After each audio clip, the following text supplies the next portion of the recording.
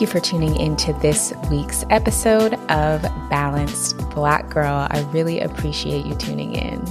So last week, we kicked off our Rest and Digest series, which is our final series of the year, with some winter and holiday season self-care tips. If you haven't tuned into that episode, highly recommend going back and checking it out. And today we have a really special episode about healing, reflection, and acknowledging our personal growth.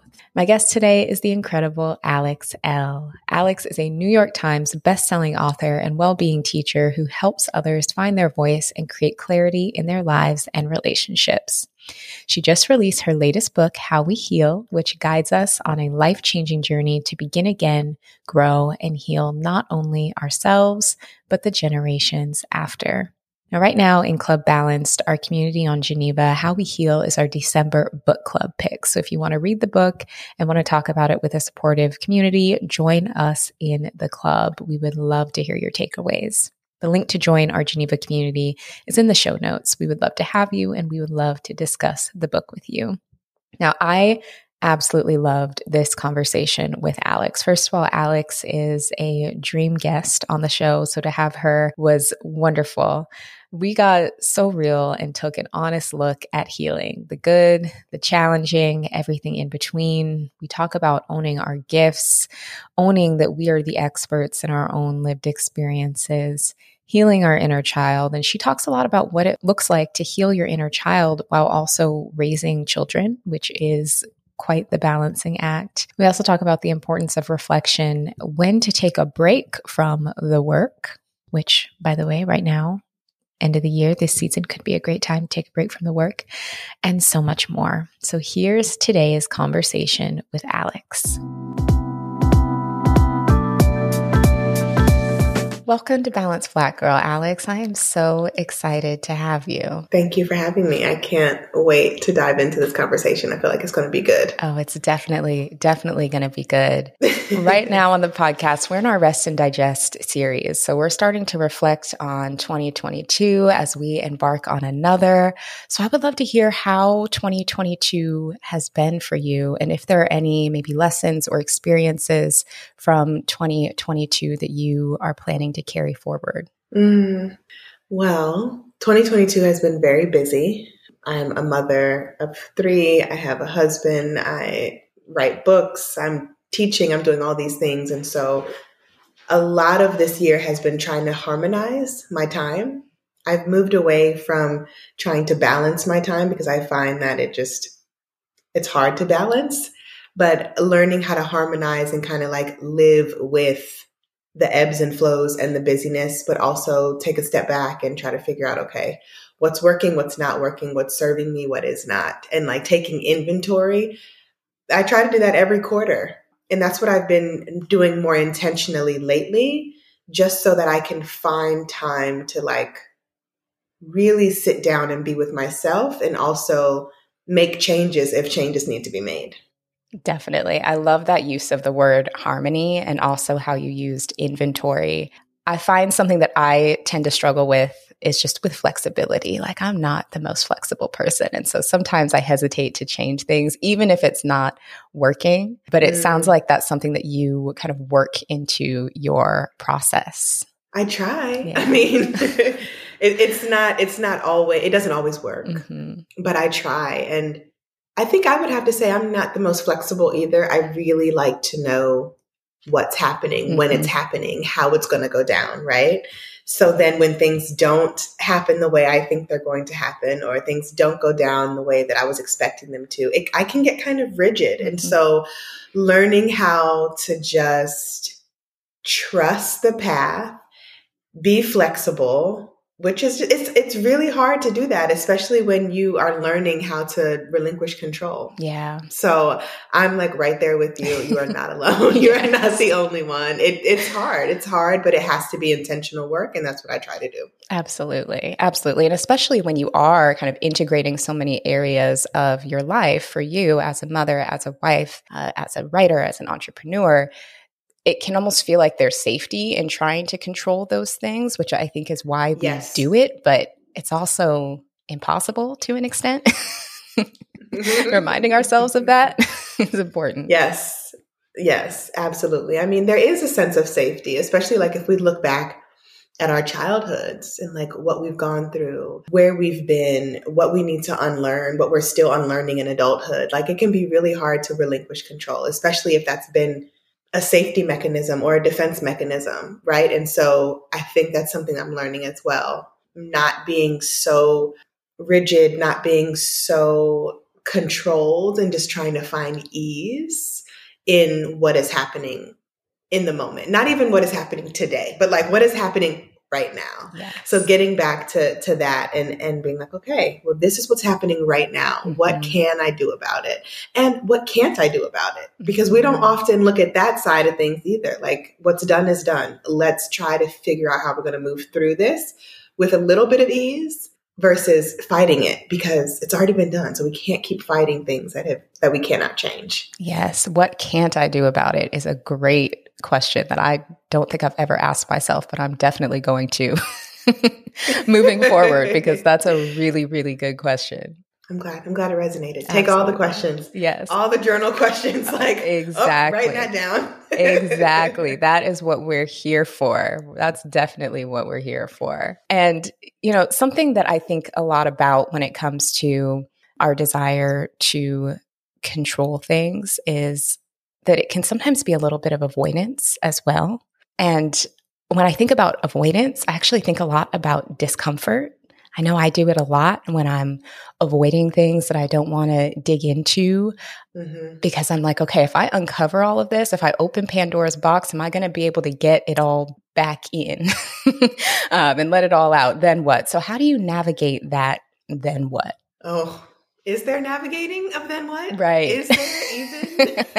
Exactly. I think my then what looks like being with the mess. Mm-hmm. Opening the box and being with the mess. I really think that's how we heal, because so often we are conditioned to ignore things, to turn away from things, to dismantle discomfort instead of sitting with it. And so what I've learned in my meditation practice, in my breathwork practice, in my walking practice, which serves deeply as meditation for me, is how do I walk through discomfort and walk through my mess?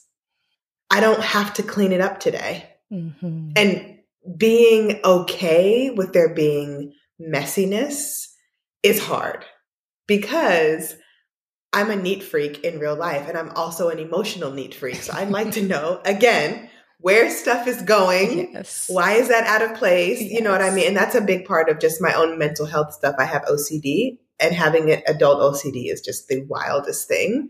And so that's where a lot of my tools come into play. It's like, okay, you can't do anything about that right now. Let's walk through it. You can clean up later.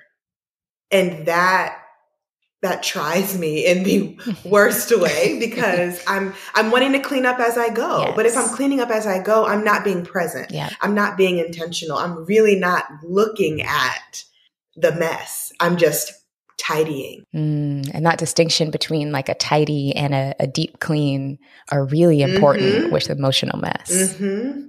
Yes. And, something else too, just thinking of these scenarios, maybe where we reopen an emotional mess, is that feeling of like, oh, I thought I was over this, or I thought I got through this already, and what is coming back up here? and why? Right. Yeah. I mean, for me, a big part of my healing and self-care practice has been giving myself grace when things come back up again, which, is no easy lift, especially when we think that we've done like all this hard work and all this soul work. And then all of a sudden it's at the surface knocking us down. The first thing we do is not, girl, give yourself grace. The first thing we do is, girl, why are you tripping off of that again? Didn't you heal from that already? Mm-hmm. Didn't we do this already? And it's like, that doesn't help us. Yeah. Being hard on ourselves, being unkind to ourselves does not help us heal. Yep. But I know for me, I've been asking myself this question a lot since turning 30. So I'm 33. So over the past 3 years, I've been really looking at like, whose voice is that? Mm-hmm. Is that my voice? Is that my parents' voice? Is that an ex's voice? Is that an old employer's voice? Whose voice is that? And if I can't make a distinction between my voice and their voice, it's time to get rid of that voice. Again, taking inventory, which is something I tell my students and my clients all the time. Make a list on the page of what is yours and what is not. And sometimes we'll find that we're being hard on ourselves or rough on ourselves or mean, like straight out mean to ourselves because someone else is in our head. Yep. Yep. You know, and we have taken on their projections and their negativity and their harmfulness as our own, but we don't have to do that anymore. A big part of my healing work has been, you are safe now. Like that's an affirmation that I carried with me. Yes. You are safe now. You know, you don't have to worry about someone coming in here and ruining what you've made emotionally because you are safe and you have the tools now. That redirection, like that in itself is offering grace, you know, just saying, hey girl, I know you're trying to go back to that place, but you are safe now. Come back here, you know, and just giving ourselves that invitation to be soft. Yes. With our healing and with our journey. Yes. Oh my goodness. So much goodness in what you just shared. I'm also 33. We're probably like the exact same age. And that reflection of whose voice is this? Is this mine? Is this someone else's? Is so valuable.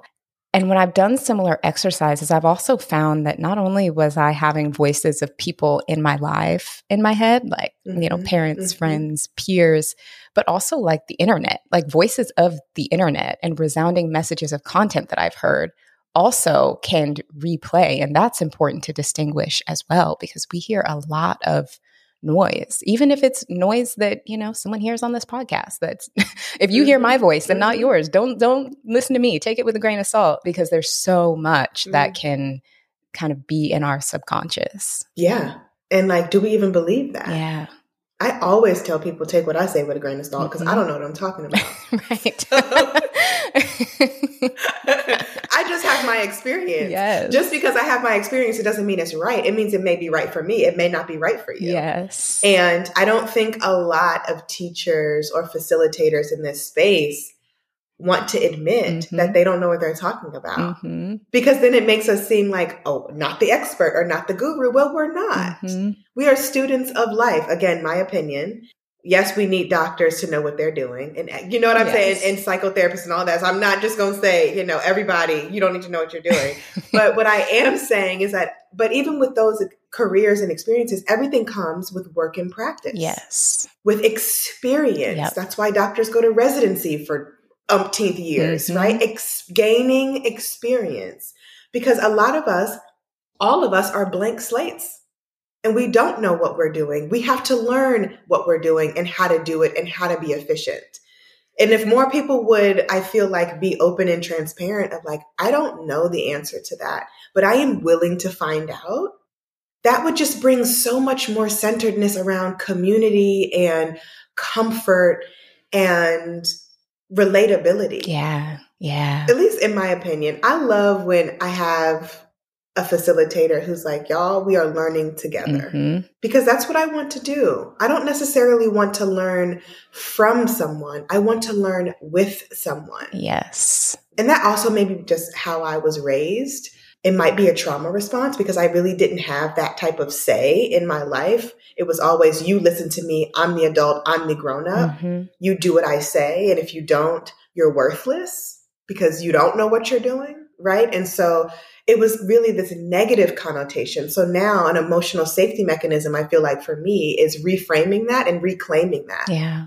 In a way that feels, again, safe. It makes me feel seen. It makes me feel supported. And it makes me feel like I don't have to know the answers and that I can figure them out as I go. Yes. Yes. I think there's so much just safety and ease to be had in knowing that we have the freedom to stumble a little bit and to work through those blocks together and to make mistakes and learn from them and have it be part of the process. I would love to hear about how that has influenced your approach to being a parent and how you parent your girls and kind of, I'm sure, learning with them as well. Yeah, I mean, my children teach me so much about how much more work I need to do on mothering myself.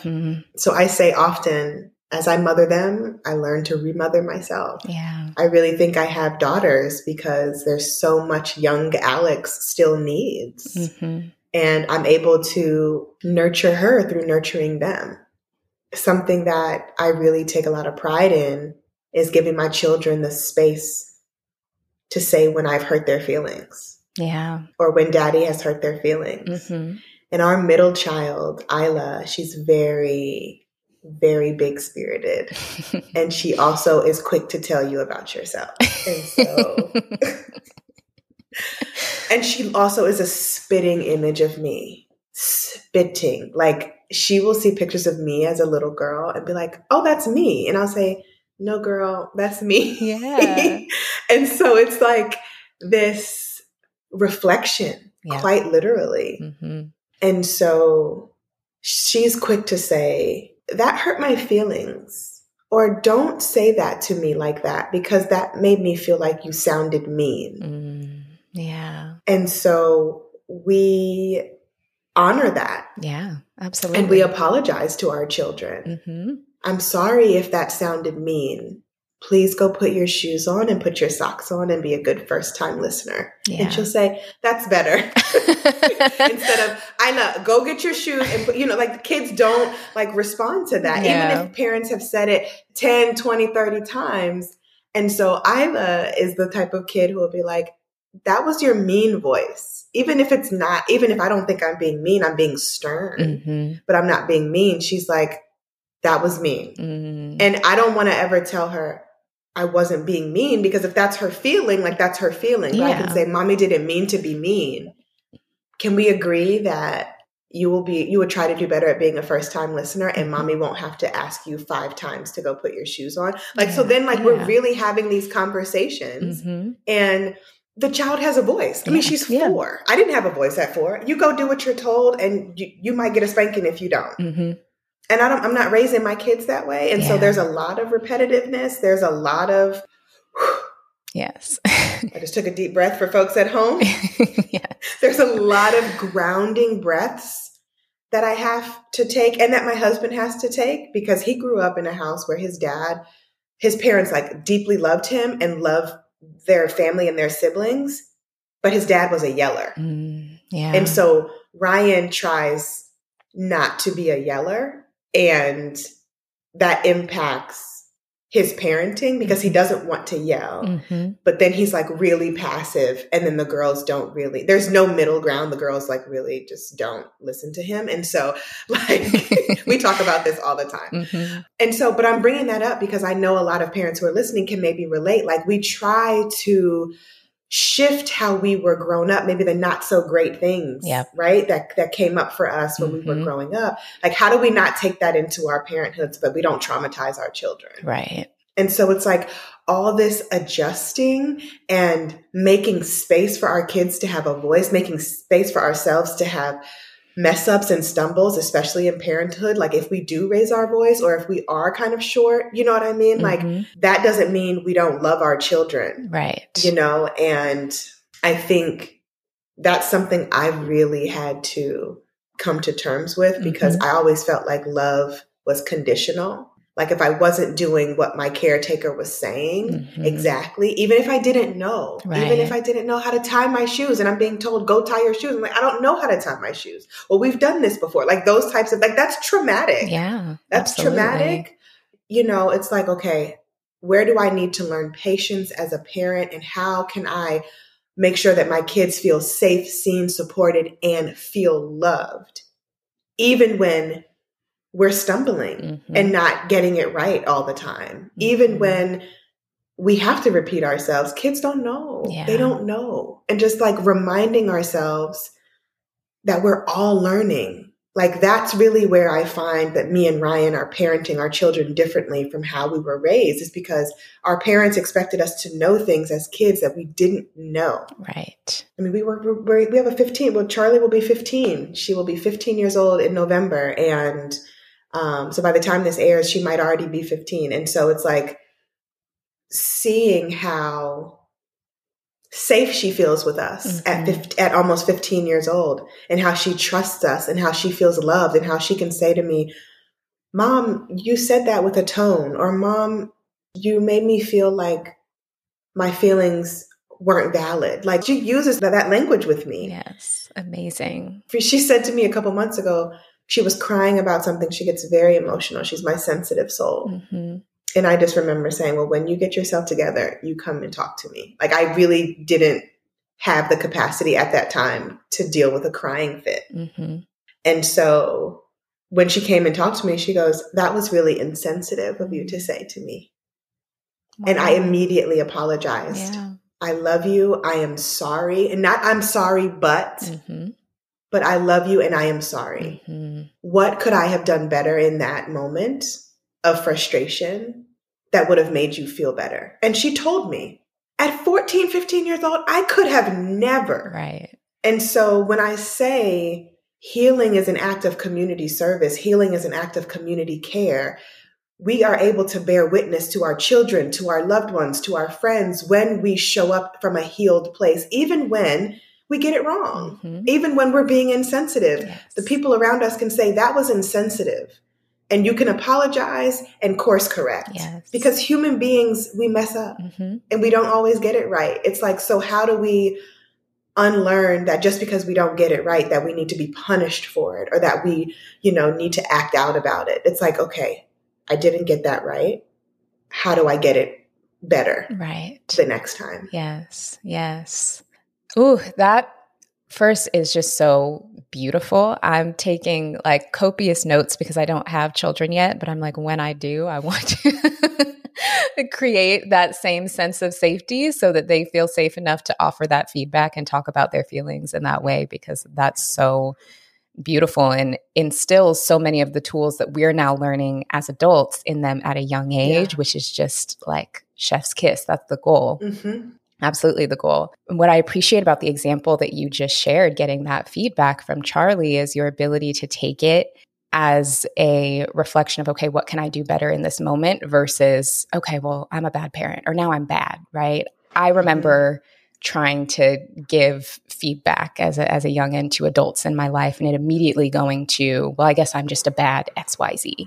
That sort of interaction, which is like, okay, kind of causes everybody to shut down. And so hearing how you can take feedback like that it doesn't have to be a reflection of who you are, it was really, really helpful to hear you talk through that. So thank you. You're welcome. It's a work in practice. Yes, we're all practicing. We are all practicing.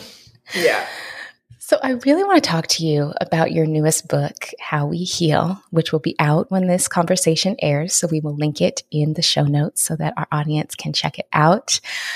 In the opening of the book, you shared some of your internal resistance around writing it, which I thought was just really beautiful and vulnerable. You shared how you had some fear around feeling kind of underqualified and coming to a point where you realized that your experience is enough. And I think that realization can track for so many things, whether it is writing a book, sharing advice, starting a job, whatever it is. Can we talk through what helped you realize that your experience is enough? And how do you remind yourself of that when those feelings of doubt creep back in?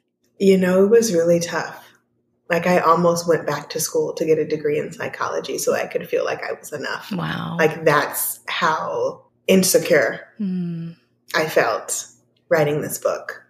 But then I had to really think about what qualifies me for telling my story and for helping others.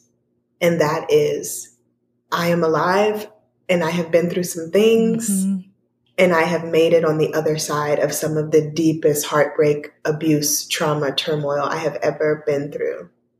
And so that is enough. Being still standing Yes. after the stuff that I've walked through and worked through is enough. Yes. And so I had to really ground down into that and trust that. I also wanted to write How We Heal not as this prescriptive book, but as this companion to people's lives. Mm-hmm. I want them to be able to not only leave the book out because it's really beautiful. The actual like hardcovers, not only is it, you know, a good coffee table book, but it's also something that you return to over and over again. Whether you are seasoned in your healing, whether you are just beginning your healing journey, whether you need a refresher, How We Heal is there for you as a friend.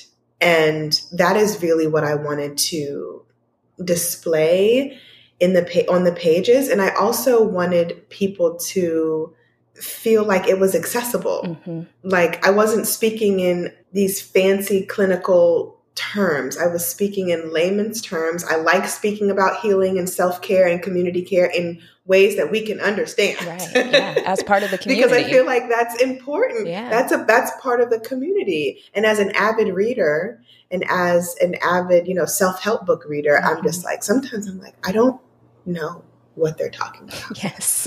And I didn't want anyone to pick up How We Heal and be like, what? Mm-hmm. You know? And so I wrote from the lens of a reader. Like, what would I want to read?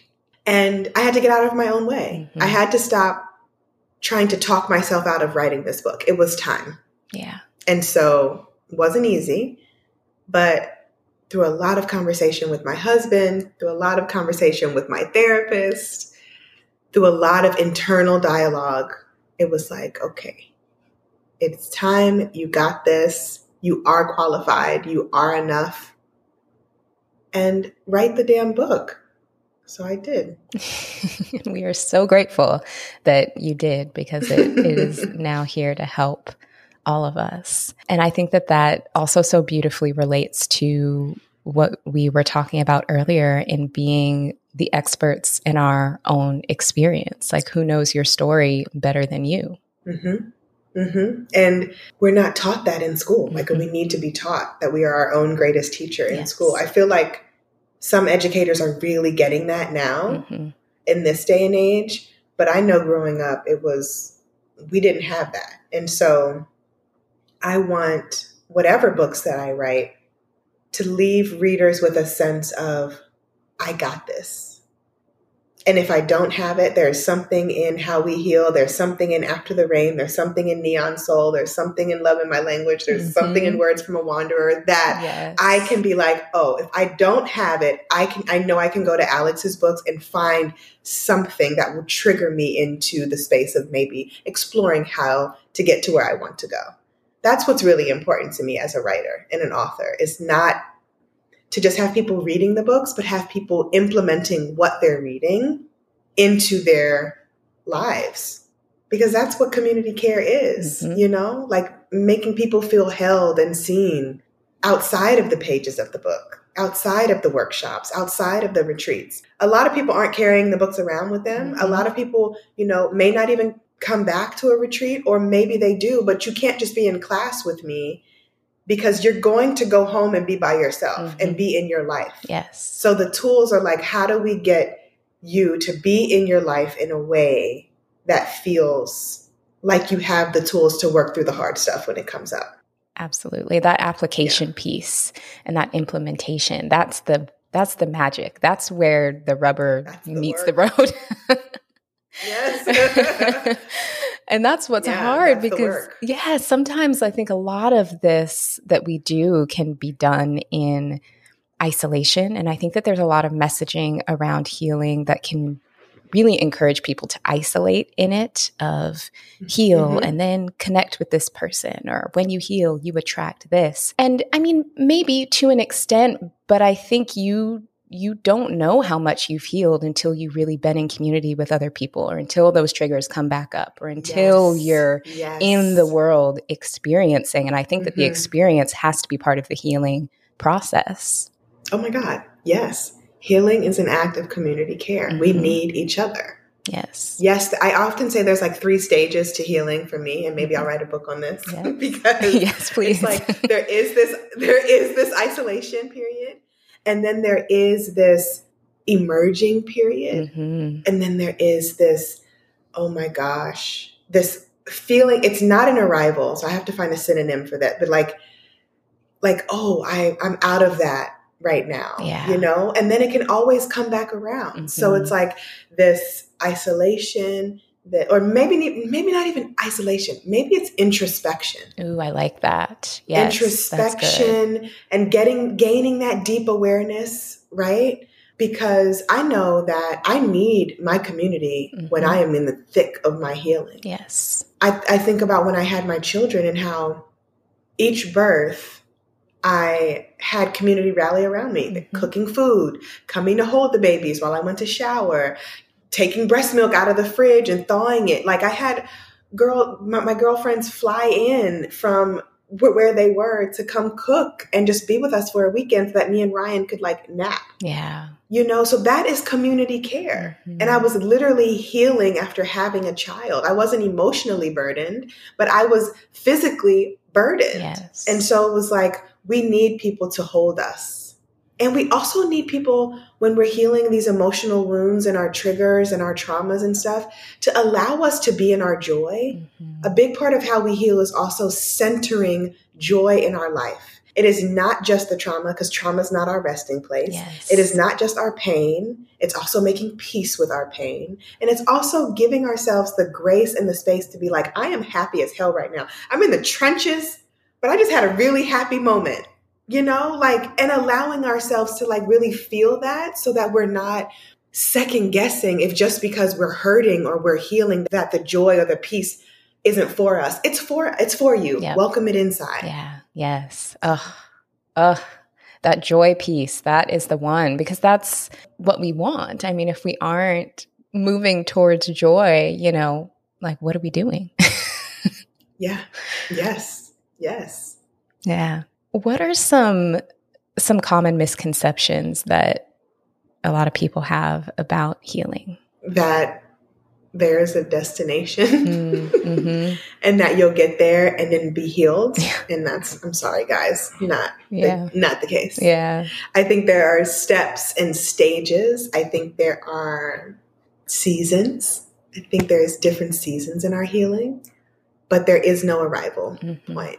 I truly believe that we'll be healing and growing and changing and learning until the day we transition off this earth. Yep. And I had a woman, 84 years old, at one of my last writing residencies.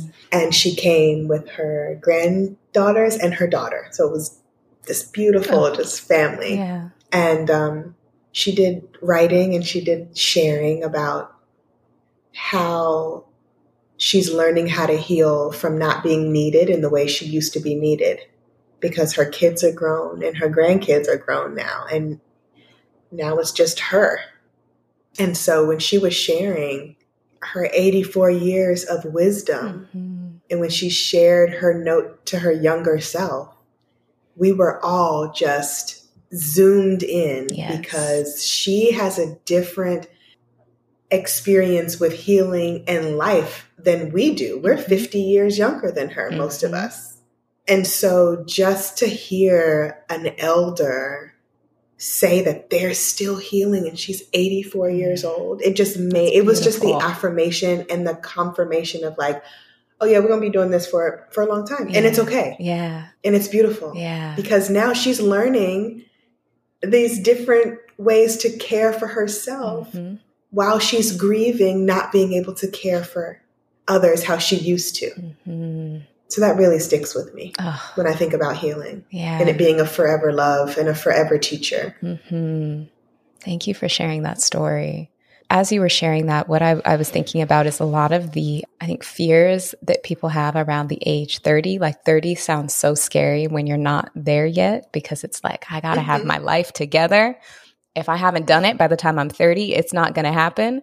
But then when you hear about these experiences of people in their 80s, that 84-year-old woman who is still healing closely with her family. I think about my own grandmother who transitioned at, 84. I'm like, there's no way that any of us will spend the next 50 years being exactly the same. Like, we didn't meet that 30 deadline. Okay, we're frozen in time for the next 50 years. Like, it just doesn't work that way. And so that realization has really helped me not see certain ages as these big, scary deadlines, because we're still always working and evolving and learning and reconnecting with ourselves and one another in new ways. All of that. Absolutely. There's not these markers. Yeah. And I know it's society has given us that messaging, like, you know, and then our parents pick up that messaging and then they give it to us even more. Yep. As we mentioned earlier, this episode is part of our Rest and Digest series to close out the year, where we're focusing on resting and reflecting before moving into 2023. And sometimes there can be this desire to push through, right? And to really want these breakthroughs on our healing and to want to force things to happen. I'd love to hear your thoughts on taking breaks from this work from time to time as well, and what helps you recalibrate when you choose to do that. So I'm a big believer in emotional rest. Like, we don't always have to be healing. We can do other things. I actually just wrote, let me read it. And it says, as you heal, you'll learn to rest more. Giving yourself the time and space to replenish is essential. Being addicted to self-improvement won't make you heal any faster. You deserve to take a step back and pace yourself. So that's my gentle reminder, because I can kind of get super honed in on like the problem at hand or the healing at hand and just be obsessed. And it's like, girl, but are you having fun? Like, are you resting? Yes. Are you hydrating? Or are you always just trying to be better? Sometimes where we are is good enough, you know? And so when I catch myself in those places of, I like to call it emotional overstimulation or emotional overwhelm, what I tend to do is literally just, and this is going to sound like I'm avoiding, but I swear I'm not. I just ignore the things that need my attention healing wise. It's like, it'll need my attention tomorrow. Yes. Okay. It doesn't necessarily need to be dealt with today. Yeah. And again, as someone who leans on to the controlling side of things, like, that can be really hard. And it's really intentional for me to have to take a step back. It has to be like, Alex, put it down. A lot of that will look like, you know, going for my walks, which I do every day, or painting, which I'm terrible at, but it's so fun. I go to ceramics class with my oldest daughter once a week. And so that's our time to like just have fun and make a mess. And so like just finding things that bring me joy. Yeah. You know, outside and because I am in a healed enough space, I can actually access the joy, right? So that's what I mean about centering joy and making room for joy. Because if I was still like in the depths of my broken place or in the depths of my healing, I wouldn't be able to be present in a ceramics class. Yeah. I wouldn't be able to be present on my walks. I wouldn't want to be, because I would be so sad, right? And so it's like, allowing ourselves the space to be with joy is so valuable and it's so important. And that is a big part of emotional rest for me, like really pushing the healing work to the side and leaning more towards the joy. Yes. Yes. The fruits of my labor, Absolutely. You know, like, yes. Yeah. Why we're doing all this, because we want to feel joy and, you know, life be lifing. And life can do enough things to compromise joy, but I don't think we should deny ourselves joy on top of that. There you go. You nailed it. That's it. So before we close out, there are a few tools that you share a lot in your work, that you also share your journey using these tools with all of us, mainly writing and walking. And I have loved following your experiences, kind of using these tools as you continue to facilitate your own healing journey. They're also tools that I love and rely on deeply as well. So first, particularly when it comes to walking, right? Because walking is probably my favorite thing to talk about. Is there anything about your like walking practice that has surprised you? And what has walking taught you about yourself? Oh my goodness. Walking has shaken up a lot of stuff for me. It has brought so many emotions to the surface. I've cried on my walks. I've stomped on my walks. I have been pissed on my walks. I've been happy. And so it's really this invitation to like be with what is, and some things that I have been avoiding. Yeah. So when I need to walk through things, I will literally go on a walk and just allow myself to be in nature, to hear the birds, to not listen to anything but the sounds around me. And that feels really, really grounding. And it reminds me that there is so much beauty in slowing down. And that's what it teaches me, to slow things down. Yes, yes. That's such a beautiful lesson. And I think especially we get that when we do walk in nature. And I know that, you know, walking in movement, any way someone can get it, even if it's inside on a treadmill, like do it, move that energy through your body. But when we are able to do it in nature, there is something that is just such a sensory experience that just our nervous system just goes, when we're able to connect with nature in that way. And it's just so special. So I love that you said that. Yeah. I mean, it's an exhale for sure. For sure. Yes. Yes. Yeah.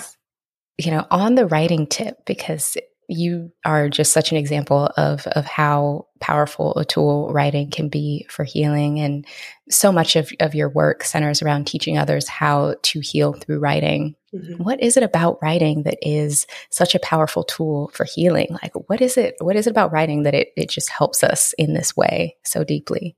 It forces us to tell the truth because we can't lie to ourselves on the page. And if we try to, we'll be like, oh, I'm lying. You know, like I am not telling the truth. Writing allows us to be vulnerable with ourselves first.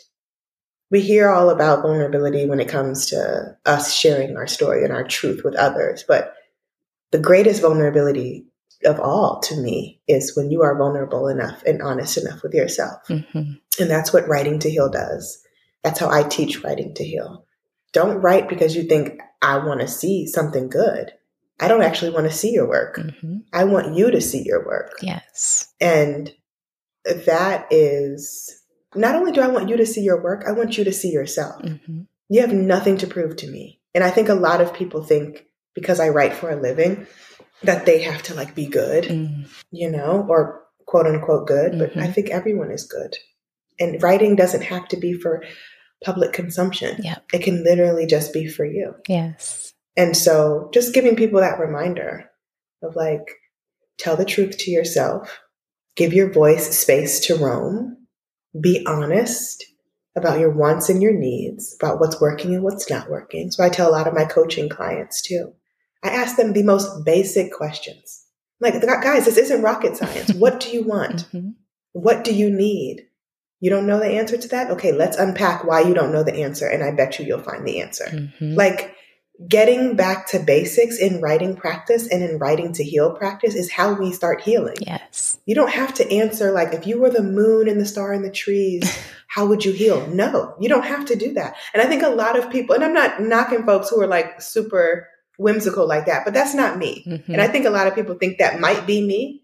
Like they think I might walk around like barefoot and with sage and like greasing my husband's scalp with coconut oil and stuff. And it's like, that's not what I do. That's not what we do. We're having hard ass conversations and we are human. We are humaning like everybody else is humaning, you know? And it's just, and it's not deep. I'm being silly right now, but it's really not that deep. Right. And so getting back to basics and reminding people that your writing doesn't have to be deep and philosophical and any of that. It can just be the truth. Yeah. The truth is stunningly beautiful. And that is how we heal, by telling the truth. Mic drop. That was, yes, absolutely. And even that going back to basics with that simplicity of understanding how we feel, what we want, where we're at is so powerful. I once had an experience with a coach, and the coach was lovely. In our sessions, though, she would ask me a lot of the whimsical questions and want me to answer them. And I would always, all of our sessions, I think she would get so frustrated with me because I would ask her to repeat them like 5 times because I just, for the life of me, couldn't understand what she was asking. I'm like, I don't understand the question. I don't understand what we're doing here. But if someone asks, what do you want? I'm like, okay, I could probably take a minute to reflect on that, but I could answer that. I understand what it is that they're asking. I just need to look within myself to understand, my own truth. But sometimes we can make things really complicated, and that can be another form of kind of the avoidance that we were talking about at the top of the episode. Yeah. And it can make us more scared because then it's like, oh my God, that's a deep question. I don't know what I would do if I was a river rock with water flowing over me. I don't know. I'm not a rock. Right. I'm a human. Yes. And so don't get me wrong. There is a time and a place for the poetry of it all. But let's get through the basics first. Yes. Because if you don't know who you are as a human, you're not going to know who you are as a rock. I'm telling you now. True. And so it's true. It's true. And so a lot of the questions that I open up my retreats and stuff with is, who are you? And then I'll say, here's the kicker. You can't say or write down who you are to other people. Yep. And that stumps people in itself. That you would think that was the wokest question they have ever heard. Because first of all, no one is asking us who are we outside of our roles to other people. Yep. You don't have to ask people big questions to get big answers. And that's what I've learned in my work as a coach, in my work as an author, in my work as a facilitator of Writing to Heal, is like, get people back to the center and to the truth of their life by asking them basic questions, because the depth comes after. Like we unpack, okay, well, so if you say you are enough and you write down an affirmation, I am enough, that's great, that's cute. But affirmations without action are just words. Okay. So now we have to get to the root of, why are you enough? Where are you enough? Where are you acting like you're not enough in your life? Like the depth comes, but we have to start on the surface to get to the bottom. We just do. And so that's why I deeply believe that with all of my being, and really how I try to lead and live my life as a teacher, but also as just a Black woman. Like people expect us to be deep all the time. And we don't want to be deep all the time. We don't have to be deep all the time. We can literally just be like, here's what you're going to get today. This is what I got for you. And that's important. Like giving other Black women permission to just be with what is right now. Yes. That's sacred healing work. And spiel. Oh, amazing spiel, though. The spiel we needed. Alex, thank you so much for joining me today. This conversation, I think, has just been the perfect talk to help us end the year as we rest and digest. So thank you for sharing your time, sharing your space, sharing your experiences with us. Before we go, please tell us about your newest book, How We Heal, where we can find it, and how we can continue supporting your work. How We Heal is out, or will be out, everywhere books are sold by the time this comes out. And that's the best way to support my work, is by buying my books and by buying my books. Yeah. And if you want to come learn with me in person, like I love being in person with people. So all that can be found on alexelle.com. And yeah, that's it. Amazing. Perfect. We'll have all of that linked in the show notes. Thank you so much for joining me. Awesome. Thank you so much. This was so awesome. Huge thanks to Alex for joining me in today's episode. I so appreciate her sharing her gifts and her healing journey to help us all heal as well. Head to the show notes to check out her latest book, How We Heal, and join us in our Geneva community, Club Balanced. We are having book club discussions all month long centered on how we heal. Huge shout out to our sponsors who make this show possible. Please be sure to check out the special discount codes and links listed in the show notes. And thank you so much for tuning into this week's episode. This was actually our last interview of the year, as I'm closing things out with a solo episode next week that's going to have a year-end reflection exercise, and it's going to help you prepare for the new year. So make sure you're subscribed so you don't miss it, and I'll see you here next week.